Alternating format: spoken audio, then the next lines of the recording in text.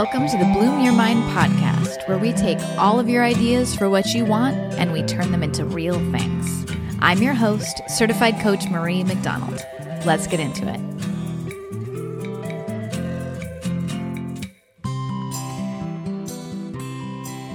Well, hello, my friends, and welcome to episode number 37 of the Bloom Your Mind podcast. 37! So exciting. I have promised you this topic of doing retros, which I have written and will deliver to you next week. But I just got back from 2 weeks in the Sierra Mountains with my parents, my kids, and my husband. And it was too good not to make an episode about the beautiful things I learned from that. So I've been planning on doing an episode about this anyways, but this lesson and this learning that applies to so many of the ideas we want to make real, to so many habits we want to change, to businesses, to personal lives, to relationships, this lesson, this idea was so salient for me up there in the mountains that I decided to make an episode for you about it right now. So there I was on the slopes of the Eastern Sierras in a place called Twin Lakes. It's about an hour out of Nevada and an hour away from Mammoth on the other side. And it's this beautiful, beautiful place in the mountains that we escaped to. And I was just there for 2 weeks, but y'all, I have been up there many times. In grad school, I used to take a break from school and drive across the Sierra Mountains to help build this cabin for a break from all of the sort of like intellectual work that I was doing during grad school, all the studio work and intellectual work. I would go and strap on some tool belts and help my dad build this giant cabin in the Sierras. So they got this property up in the mountains, my parents did, when my grandfather died around the year 2000. A few years after that, they bought this little fisherman's house, this little studio, a fisherman's cottage in the woods. It's right next to a whole bunch of protected national forest. And so on one side of it, there's this little creek, this stream, and then a whole bunch of open space that's protected. So trees, all different kinds of pine trees and aspen and incredible wildlife and just beauty. And on the other side, there's a little neighborhood of cabins in the Sierras. So I remember in grad school, I used to take a break and drive across the Sierra Mountains in a little Chevy pickup. It was a light blue pickup named Bluebell. That's what I called it. It was a stick shift. And I remember in the middle of the night driving across those mountains by myself while it was hailing and crossing this Sierra Pass. It's called Sonora Pass. And this place, Sonora Pass, there were legends of people whose cars were found at the top of the pass, but they never were found. And I remember just in the middle of the night driving this little blue pickup with the hail just hitting the windshield so that I could barely see, turning up the radio, cranking up the heat, and just making it over the pass and getting to the cabin in the middle of the night. I remember setting the foundation of the cabin with my dad. So it was just the tiny fisherman's studio, that one-room cabin, and we decided to build this big cabin next door to it. My parents did, and so we all took turns helping. And during that time, my dad would sleep in the fisherman's cottage, and I would sleep down in the garage with the guys who were building this cabin with my dad and I. And I remember sleeping on a futon down in the garage and feeling a mouse run across me in the middle of the night and sitting bolt upright, throwing off my sleeping bag and saying, F this, and running upstairs to sleep on the floor in my dad's inside cabin. I remember working on installing the roof at this cabin. The cabin's roof has to be very steep so that the snow doesn't compile and get too heavy for the roof to hold up, right? And during the winter, it's Sierras, there's tons of snowfall. So it has to be very slick. So once I was up there with these heavy nail bags on, my tool belt nailing in this tin roof, and I started sliding. There was nothing to hold on to, just this green metal that I was slipping down slowly, slowly. And I kept sliding, maybe yelling an obscenity or two, and I picked up speed and finally fell off the edge of the roof, ping-ponged off of the roof of the little fisherman's cottage sitting next to me and then fell onto the ground. And I got the wind knocked out of me. But that was it. Nothing worse, just the wind. So I have had lots of good times, lots of memories made at this cabin, running, taking early morning 6 a.m. runs around the lakes, bringing different boyfriends and girlfriends up to the cabin. I remember this trip when I went there the first time after I started dating my husband, just being completely smitten with him. And then years later, bringing my babies up there one by one for many trips over the years. But this trip that I just got back from was the best yet. And the reason why is because we did less. Some years I go up there wanting to go on 18-mile hikes to the top of mountains, find herds of wild horses, mountain bike, find hot springs and ghost towns, and just explore every little corner of the magic that I can find up there. That's how I sort of approach the world. I kind of want to see it all and do it all and feel it all. And this time, our only goal was to be. Now, I had other things in mind that my brain wanted to do. I wanted to write podcast episodes, write emails for the Bloom Room, which is launching in 3 weeks. I wanted to paint with my daughter and my mom and help my dad with building projects. I wanted to go camp at Yosemite for the night, but instead, I focused on one thing only, the goal, just to be. To be with my parents, to be with each other as a family of 4, to be with ourselves, to be still. That was the priority, and everything else had to wait. We still had so many adventures. We did a 12-mile hike. We found turquoise lakes to swim and kayak in. We went on a gondola. We had plenty of adventures with my kids, with my parents, but we were so much more present. The deep talks, the deep laughs, and even the cries I had with my mom and dad were worth more than anything because I wasn't trying to be anywhere but where I was. The only goal was to be off the grid, to unwind, and to be together. And I'm sharing this with you. I think it applies to so much of what we do. We live in a world that offers us a buffet of all the things to taste and try and do and be. And I've talked about this on prior episodes, but it can be intoxicating with all of these options in front of us for who we can be, what we can experience, what we can do. We've also been trained with all of this buffet of options in front of us that we can do it all, especially as women. We're trained and expected to operate in a multitasking, overtasking, task-centric culture. So much tasking, and it's hard to resist doing it all. But time and time again, when I do less and focus in on 1 or 2 priorities at a time and focus with all of my mind and my heart until those priorities have been richly explored and either accomplished or not, right? Everything blooms. When I practice that constraint of focusing in on 1 or 2 things, it is always more effective. So now I gave you this example of this rich, beautiful time with my parents and my kids, my husband, myself on this trip to the mountains. But let me give you a couple of other examples. First, let me tell you what this looks like for my clients.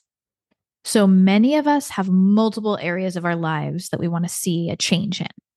And many of my clients come to me talking about all of these. Maybe we want to change our jobs, a relationship, our physical health, our mental health. Folks will come to me wanting to do it all. We do that, right? We want it all. We want it right now. It's hard to see something different than what we have and not take action on it right away. But here's the thing that I see time and time again with my clients and with myself and with my business, with my own life. Doing less is so much more. Focusing on fewer things with all of your energy and heart and love and play creates much more progress over time. And you get to enjoy the human experience so much more. So let's break that down. When you take that list of 5 things that you want to change and you focus on one thing at a time, let's say you focus on health habits, 2 things happen. Instead of doing everything halfway and making a little bit of progress, sort of sporadic progress, random progress, reactive progress in lots of areas, maybe in a relationship and in your health habits and in your mental health and in your job, maybe making a little bit of progress, which oftentimes when we do that, when we're sort of spread thin and focused on all the things, we get overwhelmed and our progress actually recedes. It slides back in all of those areas because we can't maintain all of those pots cooking at once. There's too many things on the stove. I don't know if any of you have made like a really complicated dinner, but it is tricky. Timing out when everything needs to be put into an oven and taken it out of an oven, and when sauces are made, and when noodles need to be dumped in water or rice, or there's just a lot of things going on at once. When we have lots and lots of goals and priorities that we're working on at once, it's too much to track. And so something gets burned. Many things maybe turn out mediocre, right? Maybe we wouldn't make them again. It's like that when we have lots of different goals going on at once. But when you focus in on making real permanent change in one area at a time, a few different things happen. You enjoy it. You're present in the experience. You have the human experience of growth and change, and it's fun.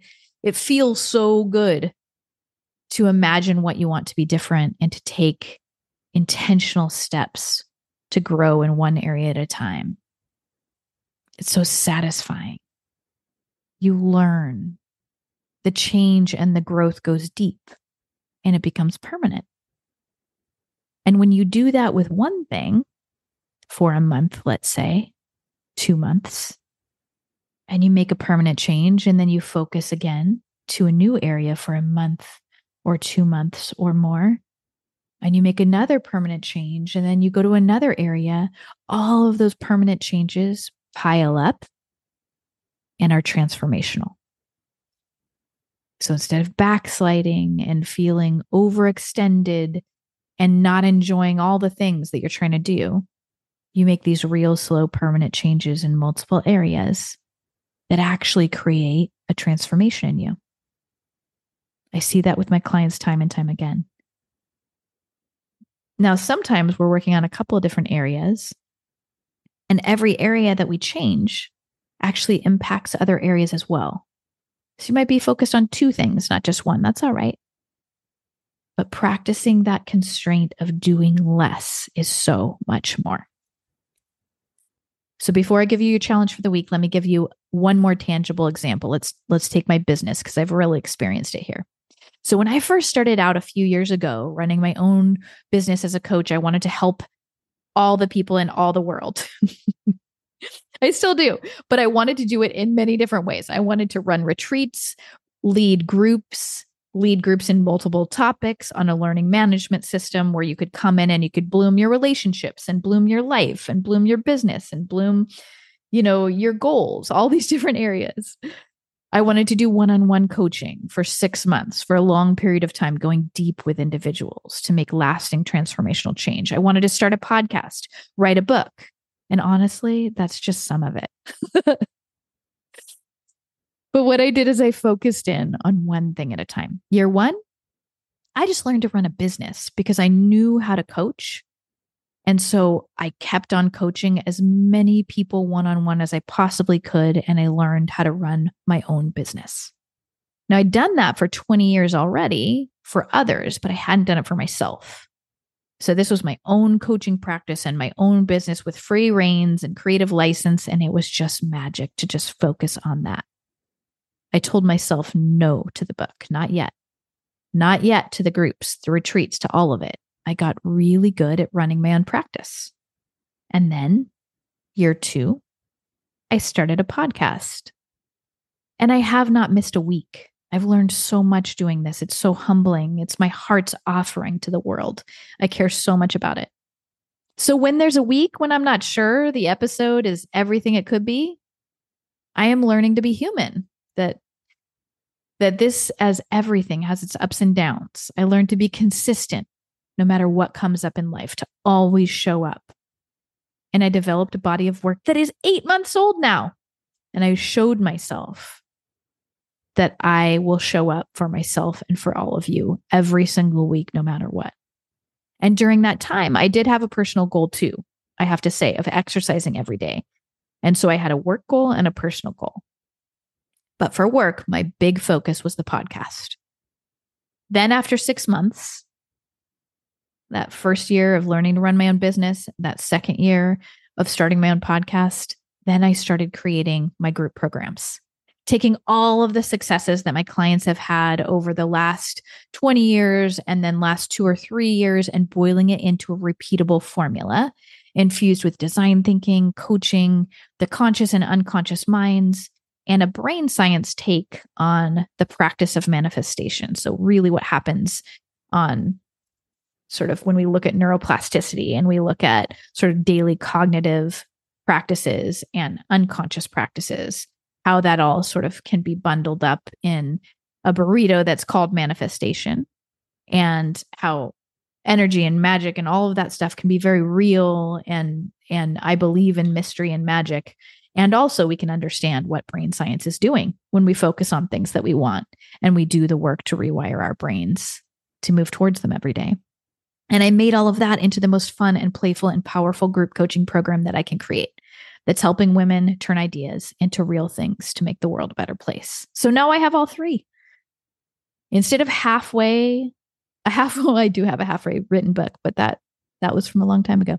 Instead of a halfway written book and a halfway made program and a podcast that is sporadic and happening every once in a while, I took them one at a time. I have a business that is running in its integrity that feels great. I have a podcast that I've never missed an episode of. And I have a group that I am launching, that I've run once before, but I'm launching for the second time with so much excitement and energy and belief and love around it. And I'm so happy with all of them. They're all in integrity, they're solid, and none of them are half built. The book, the other groups, the themed programs, maybe even the retreats, they're all out there for someday. But for me, taking it one day at a time has been good medicine. So here's your challenge that I offer you for the week. Do less. Where are you trying to do it all? Are you trying to change 5 health habits at once? What's your top priority? What if you chose just one to start with? Are you trying to find your life partner, change jobs, be the best parent in the world all right now? If you had to choose one thing to focus on, to play with, to enjoy, to transform in for the next month, knowing that everything else can wait, what would it be? Would it be to be less stressed? To drink more water? Would it be to take a little walk every day, see friends more? Or maybe write a page a day of a book that you've always wanted to write? Practice music for 30 minutes a day? Be kinder to yourself on the inside? Be more patient with your kids? Choose one. Because so often, in my experience as a human myself and in serving many people as their coach, I see that when we do less, we become more. And we have so much more to offer the world. So that's what I've got for you this week. Go out, my friends, with all of your might and do less. I'll see you next week.